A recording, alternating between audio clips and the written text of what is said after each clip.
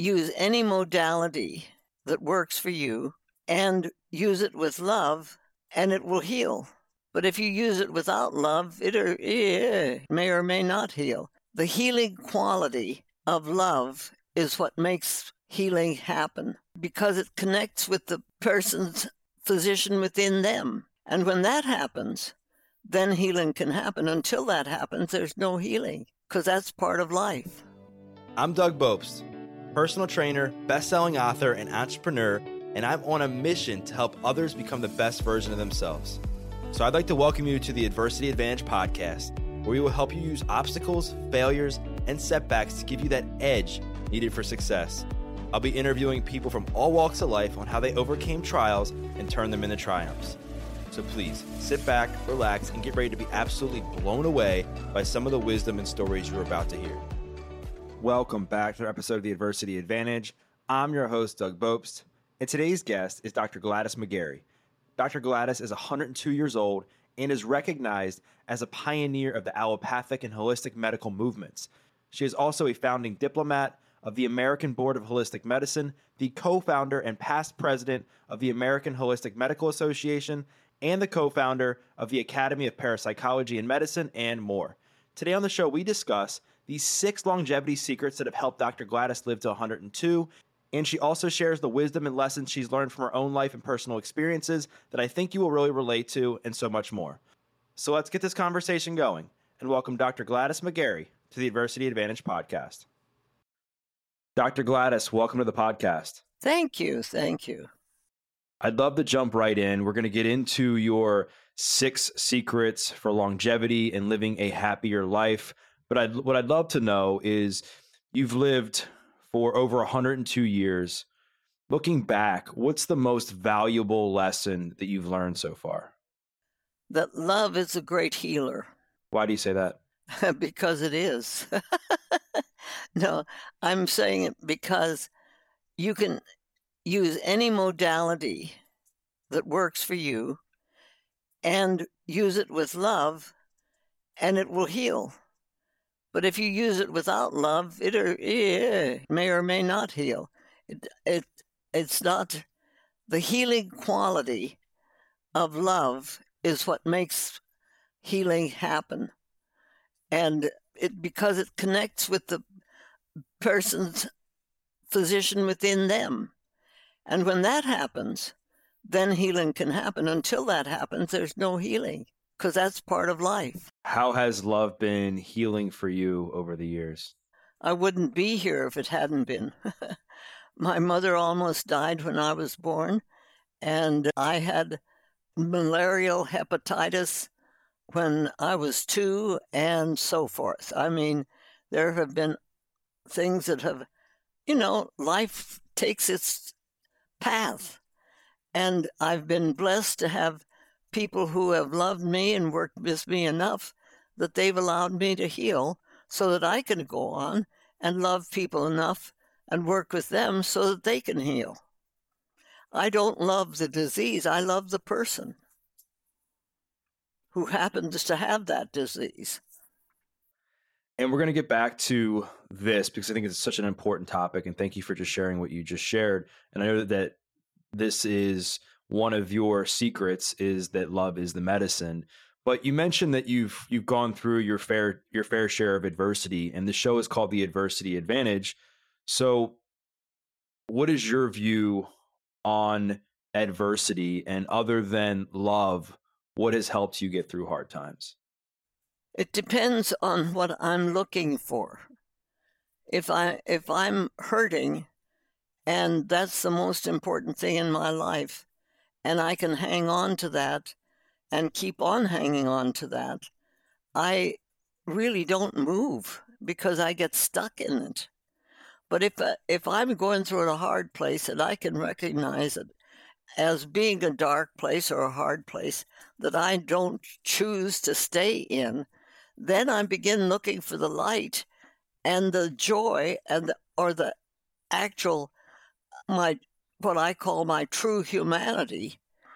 And as I reach for that, I move out of the dark places. I move out of the place where I'm stuck, because life itself If it gets stuck, it dies. Life can't keep on living if I don't breathe, if my heart doesn't pump, if my blood doesn't flow, if life has to keep moving in order to sustain itself. And is that why one of your other longevity secrets is that all life needs to move in different aspects? It's because of not just of a physical aspect, but an emotional and mental aspect as well. It's because life itself is energy, and energy has to move. And if you try to stop energy, it'll die. You have to keep moving in order for the energy to move. Any plant that hits a place where it's stuck, it can either kind of bind up on itself, or it just plain dies. And it's the essence of our very being that is, I think, helping us to reach for the light. Like E.T. was reaching home, I think our inner essence wants to reach for the light. And if we allow it to, it will. I kind of have the mindset that says that when God created the earth, and it was beautiful, everything was where it should be, and life was beautiful. And then he created the human being, and he said to us humans, now here, look at what I've done. And this, I now, you are the ones who have free will and choice. The only thing in this whole process that has free will and choice. So you, therefore, have dominion over this whole creation. And we, in our arrogance, thought he said dominance. So we thought, okay, we could take over, and we took over, and we decided to do what we wanted to Mother Earth and to the rest of the earth. We thought it was our right. And that's not, that our true humanity does not accept that. Our true humanity accepts the fact, which I think is a fact, that we are here to protect and love the earth because it's our dominion, not our dominance that's given to us, that we have here. Because we have choice and we have free will. What other creature on this earth has that? And in the same context of talking about movement and moving through emotional energy, mental and emotional pain, I know one of the things that gets a lot of people stuck, it's definitely got me stuck, is worry and worrying about certain things. What's something that you worried about either in your 20s, your 30s or 40s that you look back now and you wish you wouldn't have spent so much time, worrying about those things? Well, let me go back just a little farther, because when I was born in India, lived in the jungles and all of that until I was 6 years old, and then I started school. So life was perfect up until that time. But when I was started school, I couldn't read, I couldn't add, figures wouldn't do anything they could. Nothing was known about dyslexia.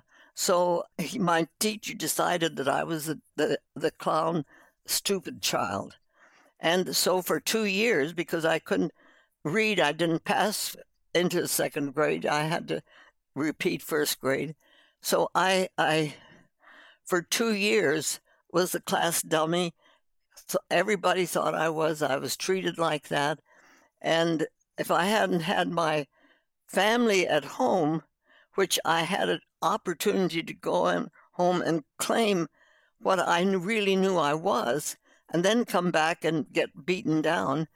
But that scar of who I was followed me until my 90s. Because up until then, I was writing books, I was doing lectures, I was talking, all of that. But I had to, in order to really let that speech or that thing that I've written be put out there, I would have somebody check it. Bill had to read over what I had written, or I was always deferring to somebody else, because my self-image was that I was, this is the ambiguous pain that we get when we're someplace along the line and we don't even identify it. I didn't know that was what was going on. I just knew that I just didn't feel right if I didn't have someone else check it and make sure that I had said the right things. But then once I found my voice when I was 93, then I started being able to call it these are what I'm saying. And I began to acknowledge instead of deny, because every time I deferred it to somebody else, and basically I was denying it to myself. It's a long life. And it took me a long time to get to the place where I could actually say, well, I could sign it inside Gladys McGarey, and yes. Why, what happened at 93 that I had a made dream. Okay. I woke up one morning, and in my waking up state, I was singing and I was laughing. And so I thought, I knew it was a Sunday morning. As I woke up, I knew it was a Sunday morning also in the real world. So then I remembered the dream. And in this dream, I saw myself as 9-year-old Gladys in the jungles of North India. And I saw myself peeking out of our tent flap so that I would checking on whether my younger brother was there, because if he was there, he was going to tattle on what I was going to do, which I knew I was going to do, and singing anything but hymns or bhajans on a Sunday morning was against our rules in the family. We were not allowed to do that. So I knew I was in trouble if anybody heard me do what I was going to do. So nobody was around, and as fast as I could, I ran up my tree, a mango tree outside of the tent, and I'm sitting up at the top of the tree, and I'm singing. I'm singing any old thing came into my mouth, caterpillar song or anything, just anything. But every so often I look over my right shoulder, and Jesus is up in the tree with me. So I look at Jesus and I say, Jesus loves the little children, right? And he's laughing and he says, yes. So I think, oh, okay. So then I'll go back to my singing. And then I get to thinking, did he really say, is that really what he said? So I go back and I say, I'm still a little child, right?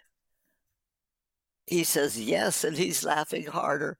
So then I woke up and I realized it was a Sunday morning, and I woke up singing and laughing, and I thought, all right, it's time for you to claim your voice. You've been denying it all this year. Even Jesus loves it, for pity's sakes. Claim your voice. And so it was that specific thing shook me enough that I woke up and said, yes, I will. Thank you so much for sharing that. It's such a beautiful story, and I'm so glad that you had that dream. And going back to what we were talking about a few minutes ago, when I was asking you about like what you think you may have worried about in your 20s and 30s and 40s that you wish you wouldn't have, is the message there that you think that people should be concerned with making sure that they speak up for themselves and that they do have a voice and that they stop, worrying about what other people think of them? I really do. I think it's kind of our job this lifetime to figure out who we really are and what our place is in the universe, because I think each one of us have a special place. No one else can fit into this place or that place that you're in.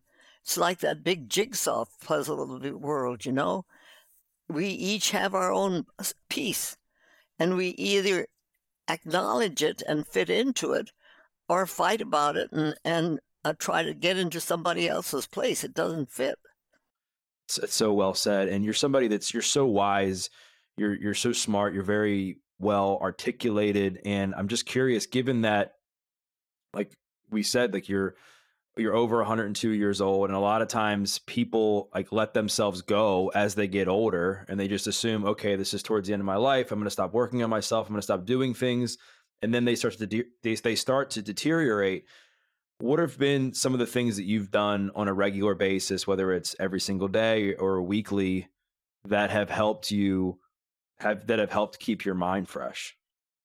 Well, I trained myself early on to look for humor in life because I watched what my mother did, and that's been a saving grace. My mother could find some little thing to turn around, and it would be a laugh, or it would bring a laugh. So anyway, I I think that's a very good example for people. If you can find somebody that can make you laugh and you could go along with that, it's a very good thing. But besides that, I've never. I think I tried a cigarette once and I threw it away, and I don't really like alcohol. I suppose it just I have no interest in that. I do like some chocolate, so I can have a little bit of chocolate. I'm not a fanatic about diet, but I think it should be as fresh as it can be and free of the other stuff that we do to food to make it not what it needs to be. Just plain common sense. But then again, it has to be something that I choose to do and that I choose to like. Because if you are hating what you're eating because somebody said that's what you should eat, it doesn't do very much for your body to take it in and say, ooh, this is bad. If you're sitting at a plate of food that has been prescribed for you and you've decided that it is something that you have to eat and you're eating it and saying all the time while you're eating it, it ain't going to do very much good for you. On the other hand, if you have something and you like what it is and you bless it when you take it in and eat what's available to you. I grew up in India where people were starving all around me. Food is food, and I'm grateful for food. So I'm not a proponent that any one diet is the one that helps everybody. I have a son who actually can't eat garlic. Well, the rest of our family in India, you don't eat garlic. I mean, come on. It's something that he doesn't do. I like a balanced diet, something that I wake up in the morning and I have raisin bran and prunes and milk and a cup of coffee and just ordinary stuff, which I happen to like, and it suits me, and I bless it when I eat it, and it works. What does your exercise routine look like these days? I have a walker. I have to have a walker because I can't see well. So I walk 3,800 feet a day on my walker. I record that. I don't always make it, but that's my goal. And for my 200 and what is it, third bars that I just had, yeah, I rode onto the stage on a tricycle, and that's a really nice thing. It's very balanced and very easily done, but right now I'm not doing it. It's too hot in Arizona, 116 outside. I don't think I'm going to be riding my tricycle. You do what you can do at the time where you are. You brought up that laughter has been an important thing that has helped you live as long as you have, and that it's really helped you take care of yourself. What makes you smile and laugh these days? Well, I don't know what doesn't make me smile and laugh because I think life is a hoot. There's so many things that are happening, and it's pretty much always been that way. My grandmother, when we came over from India when I was 2, and my grandmother was German, and she had come over after the war, and she took me with her down into the basement, and she was washing clothes. And I was sitting there, and I guess I was babbling away and talking. And she looks at me, she says, "Do bobble sufil." And I picked up and I said, "Do bobble sufil yourself." So, I mean, I was 2 years old. That's been a family joke. It's that I came into life looking for life, and I'm still doing it. It's there. It's so beautifully said. And I think that, a lot of times people, they're unhappy in life. And I think a lot of times it's because they're focusing on the wrong things. You mentioned that, right now it's like, when are you not smiling? When are you not laughing? Because you feel that life is a hoot, to quote you. What have you found that you think that people, based on your own life experience, people that you've talked to, what have you found that people spend way too much time on that really doesn't, what do you think people waste their time on as far as things that they're doing that they think is going to make them happy? It's their own personal thing. Let me tell another story because it illustrates this. My sister and I were in our 90s, and we were talking, and we'd do this, and we'd say something else, and we'd do that. And all of a sudden, we both stopped and looked at each other, and we said, "Why do we do this?" And we didn't know. So we thought about it, and we said, "Who did that? Who was doing that all the time?" We said, "Oh, Mama did it." Okay, Mama did. Well, what did she do when she did that? Oh, it was Kuch Parwani, which means in Hindustani, it doesn't matter. In other words, things would happen, and we would take it. We had the option. If somebody said something like, "Those are ugly earrings," or what, something, I could take that in personally and say, "That hurt my feelings." Or I could just Kuch Parwani and dump it off, and I don't even know that it happened. But it's that ability to have things and decide on the moment as to whether you're going to take it in as a injury, or you're going to let it go.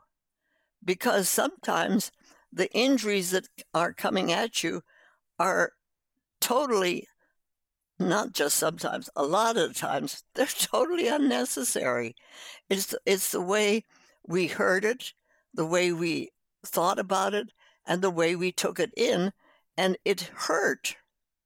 And then we keep it in there, and maybe we don't like that person or whatever, that whole issue can start and build up on something that absolutely does not matter. So it's the ability to take things as they come and in the moment decide whether it matters or it doesn't, or taking it in and really working with it. And if you did take it in, then you can look at it and say, "Well, that's really stupid. That doesn't matter." And then you can let it go. But it's a choice as to what we focus on for the juice in our lives, the thing that gives us the thing that we want to keep going on.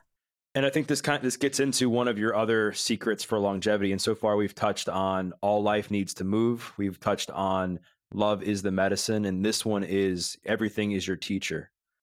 Like, why do you think that it's really important for people to have this type of perspective on life when it comes to like living healthier and happier? I think that our whole focus in medicine would change if we could look at it differently. Because I don't think that we are punished by having diseases. I think that, I think that they're there. If we have a disease, it's what our body is telling us is there and what we can do about it. It's the disease becomes our lesson.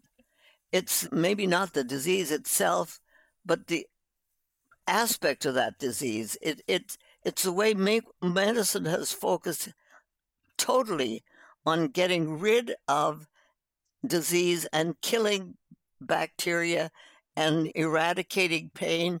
And if we try to really focus all of our energy on the process of getting rid of something that is there, and it's basically one of our teachers, we're we're in trouble.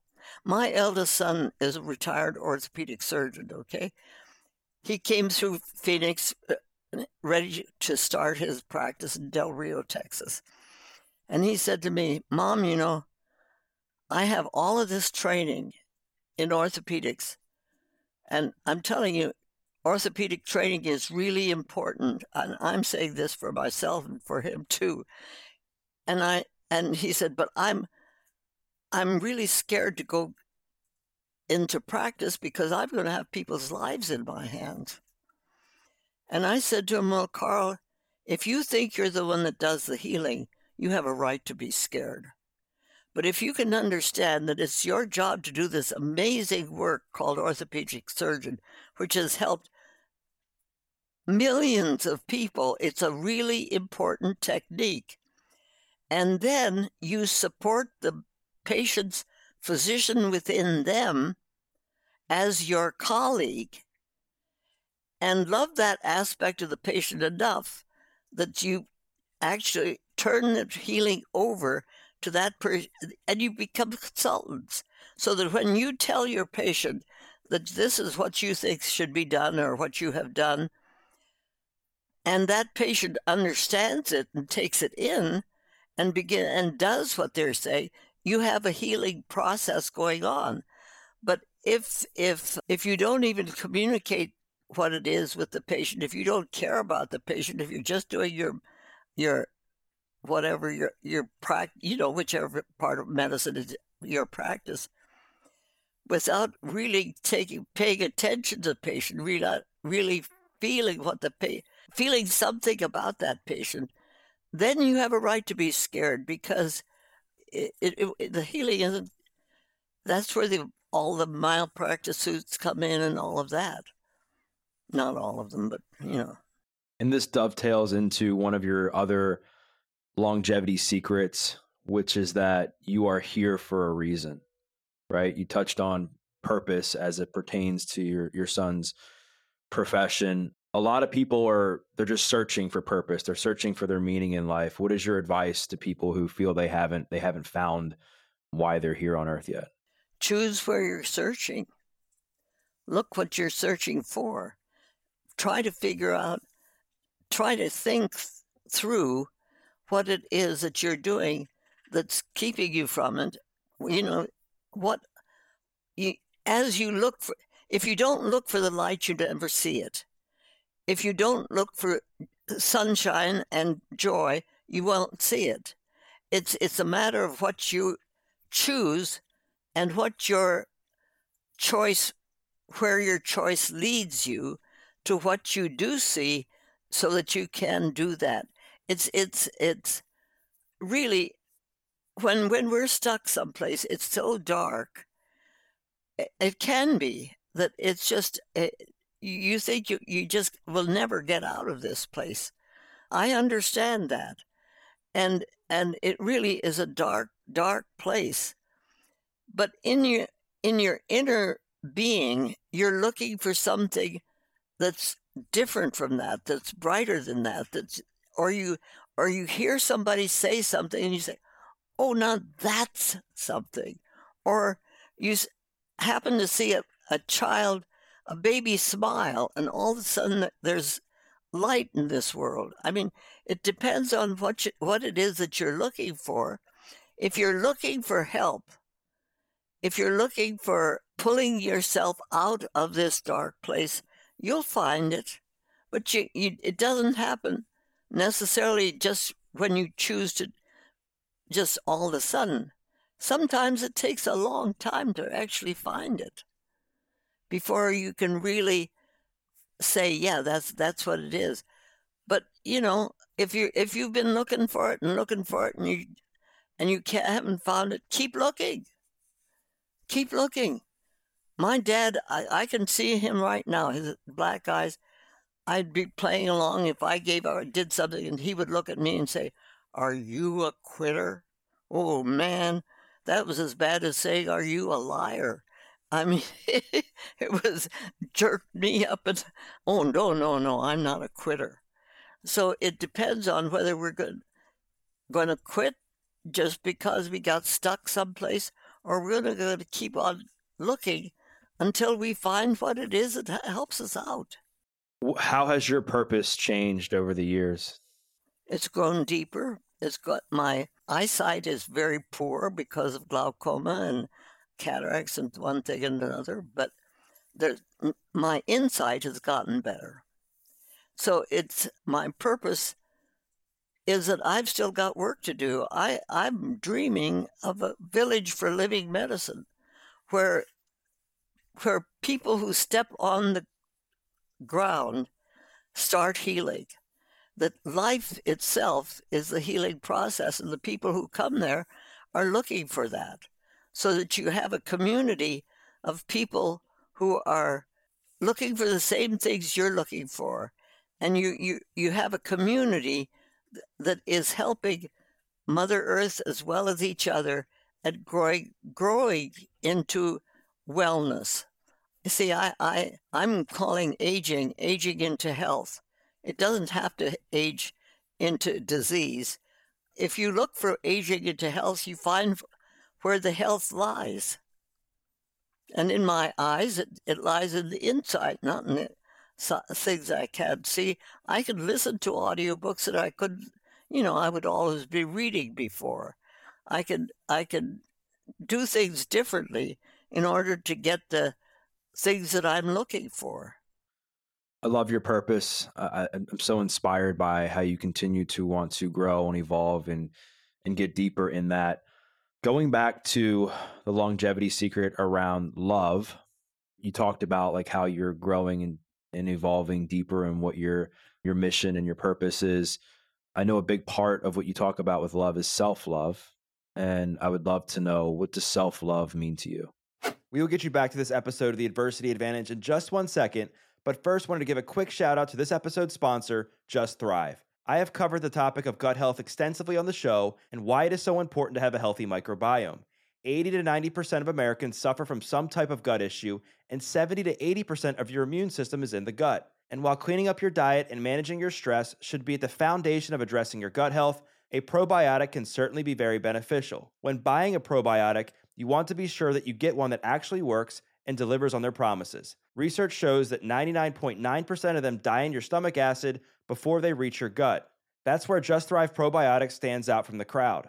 Their proprietary strains have been third-party clinically tested and proven to arrive 100% alive in your gut, unlike other probiotics that die on the way. But that's not all. Their probiotics have more clinical research than any other products on the market and are proven to work. So if you are tired of struggling with gut issues like gas, bloating, and indigestion, look no further than Just Thrive Probiotics.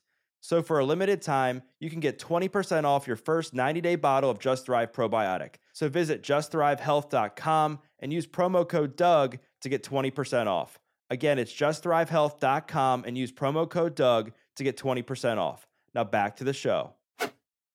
The physician within you, for one thing, that aspect that is within us that knows what healing is about and what works for healing for us.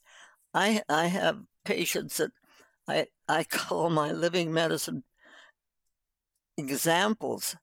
I have this one woman, she just died a month ago, and she was 70, she was 78. She had lived all of her life with 1/4 of one kidney. That's not possible. And all of us doctors who have worked with her during those years knew that she had 1/4 of one kidney.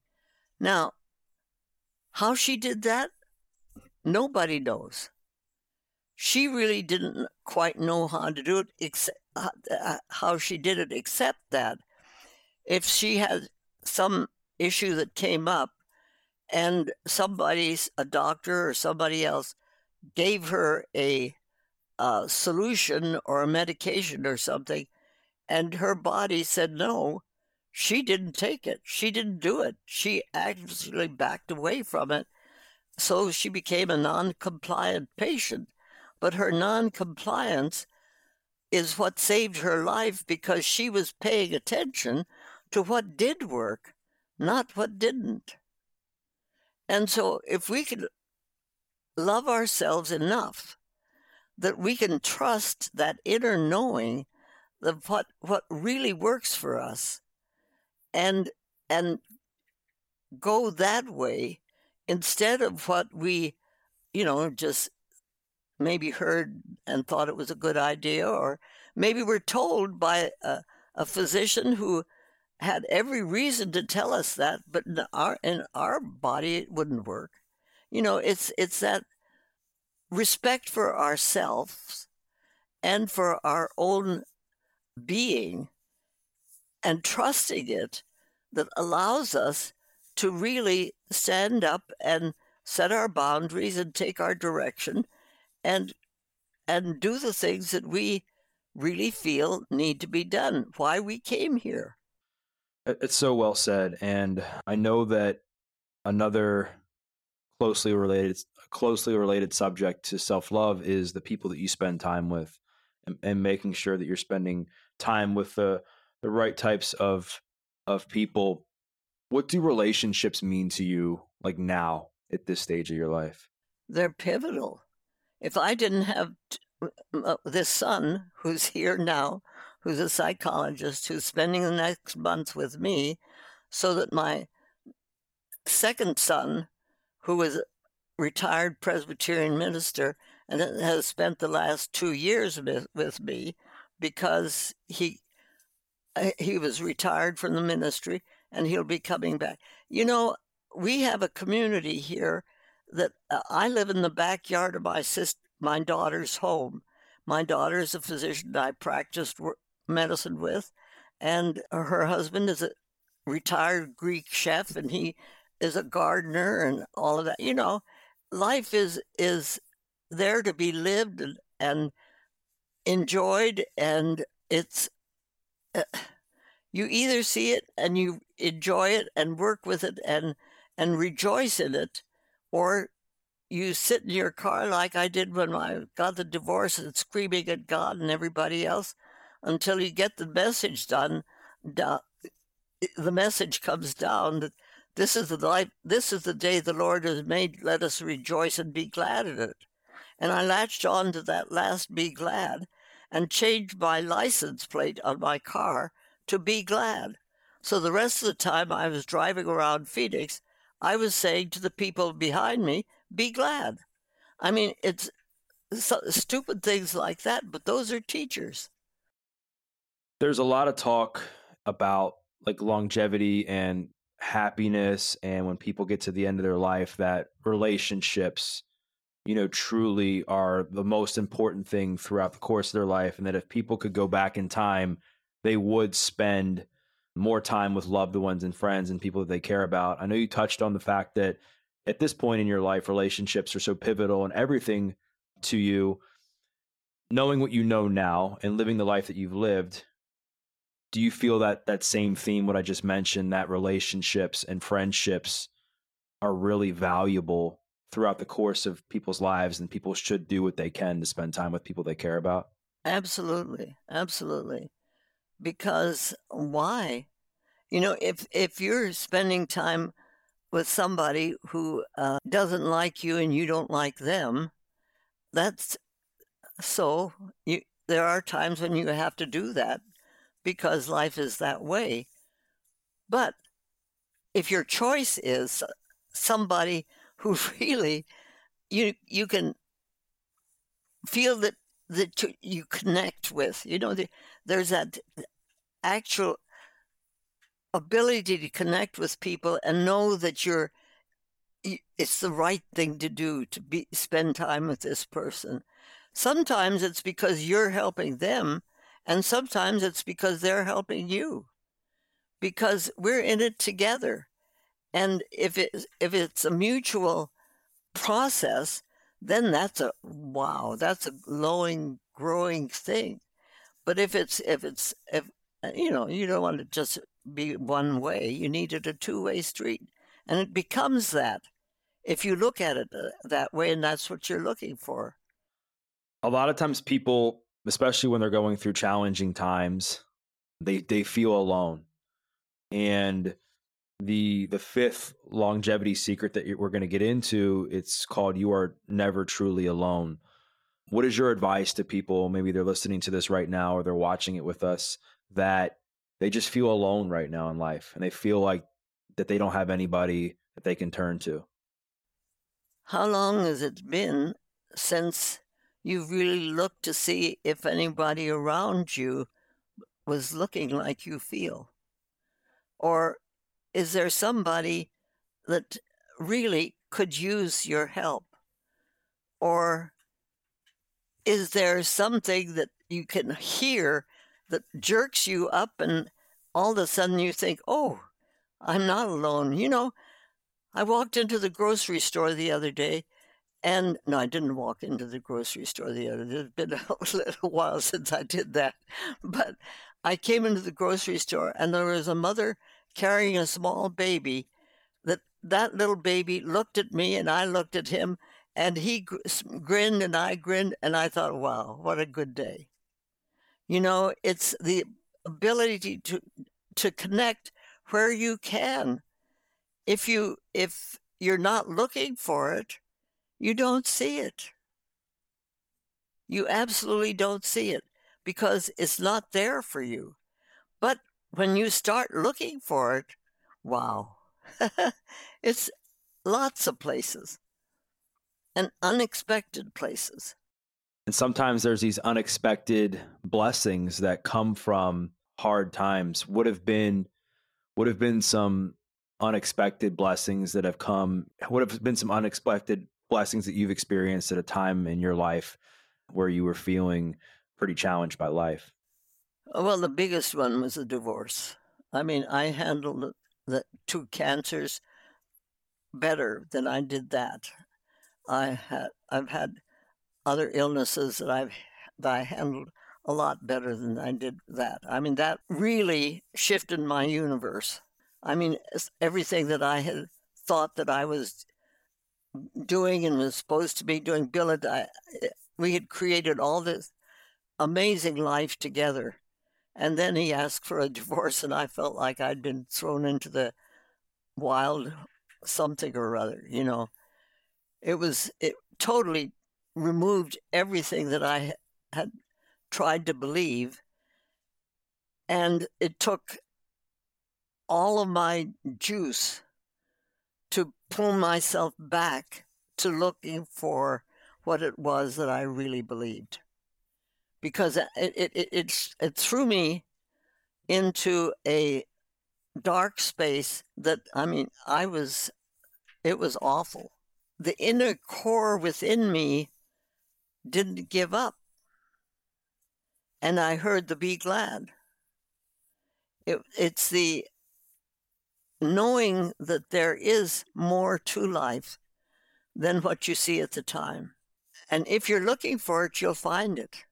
It may take a while, but you'll find it. Don't stop looking. Don't give up. Are we a quitter? I'm not a quitter. And so it's that ability to keep going when it looks like nobody cares and nobody wants and nobody, and then all of a sudden there's somebody. How long ago was this, the divorce? 30 years. You mentioned that you have overcome cancer and overcome other illnesses and overcome so much in your life. Like, why do you think the divorce specifically was the thing that was the most difficult for you? Because it was so unexpected. I totally believed in what Bill and I were doing and what we had done. We had created the ARE clinic. We created the concept of holistic medicine. We had these 6 children who were awesome. To me, life was the way it was supposed to be. And then all of a sudden it wasn't. It just pulled the foundation right out from under me. So it was something that I just absolutely could not have imagined happening in my life. And there it was. And you mentioned that as dark as it was, as hard as it was for you, that you just kept going. You didn't quit. You didn't give up on yourself. Yeah. You kept moving forward. And as you look back now, as you look back on this now, what was the silver lining in that for you? Like, what was some of the good that came from that difficult situation? I found my own voice. I'd always depended on validated. I found my own voice and realized that, and then, then my daughter and I started our own practice, and we had a really wonderful practice, and we were able to, and, and life went on. I reconnected. My patients followed me, and we had practice. It was okay, but I had to see. That's why it was such a great teacher, because I had to get to the point where I thought, not just thought, I actually realized and admitted that my voice was important, and that what I said was worth saying and worth having people hear. And I stepped up then as an individual, not as Bill and Gladys.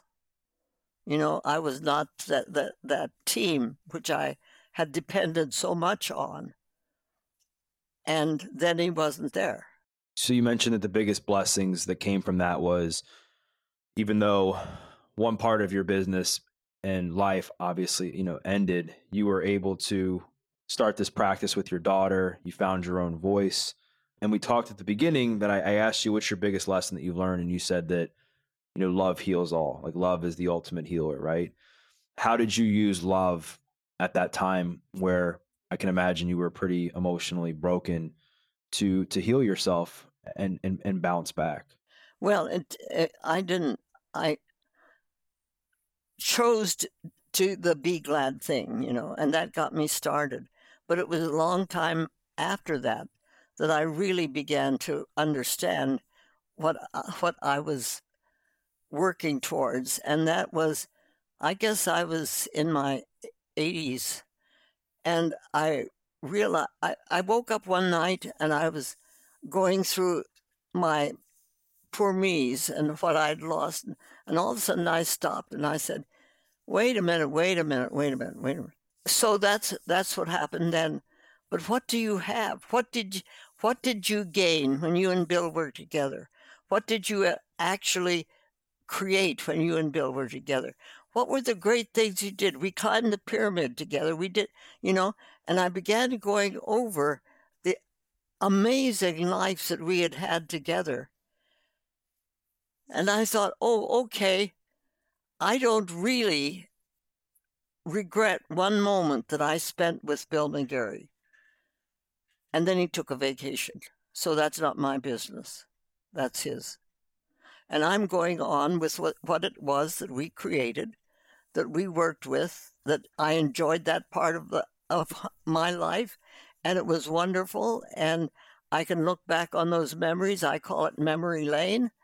And if I have a night when I'm not sleeping, I can conjure up memory lane, and boy, can I have a good time. And it's a matter of realizing that I have a choice as to whether I'm going to hang on to the pain that went with that divorce, or the joy and the actual life love that I had experienced prior to that and still am experiencing. It's my choice. So beautifully said. And this flows into the sixth and last longevity secret, which is spend your energy wildly, even if you're 102, right? With that said, what does the day-to-day look like for you? Like, other than, sharing your story, sharing your wisdom on podcasts like this, what do you do on a daily basis? This book has changed all of that. Well, I get up, I go to the bathroom, I eat my breakfast, raisin bread and prunes and coffee, a cup of coffee.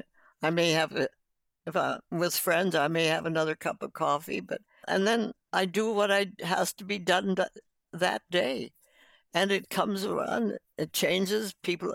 I have people that I make phone calls to, but since this book has come out, My life has completely changed because who would imagine I'd be talking to you? I mean, who are you? Who am I? How does this happen?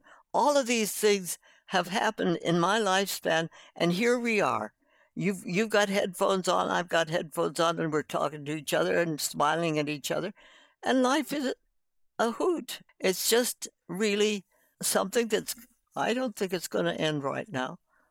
Life is a hoot, and it's so cool that we're like talking to each other, and it is wild how all this plays out. And I think it's really amazing that the book has transformed your life in the way that it has, and I'm sure it's obviously helped a lot of other people as well. As far as how we spend our energy, what advice do you have for people regarding like what really matters in life? Like, how should people be spending their energy? Well, I have the 5 L's that kind of put a foot, have a foundation that I can stand on and help explain some things. The first two are love and life. They have to go together.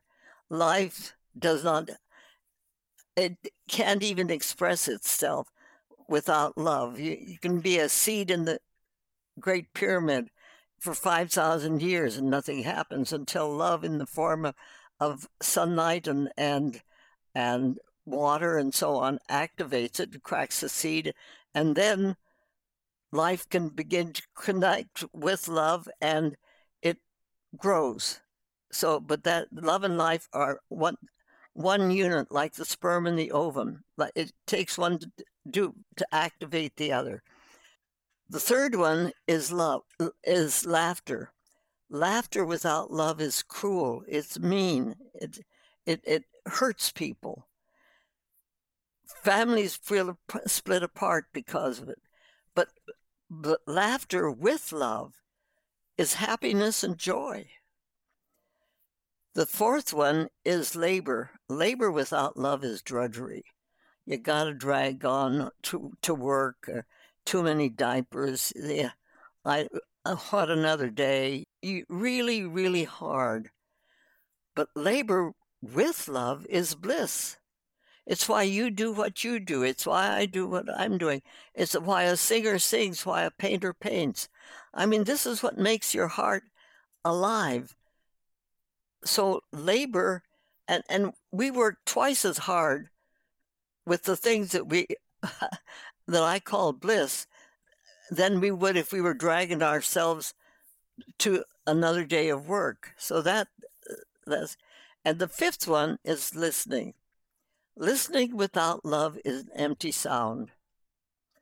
We have to communicate with each other by listening to each other and by talking to each other and by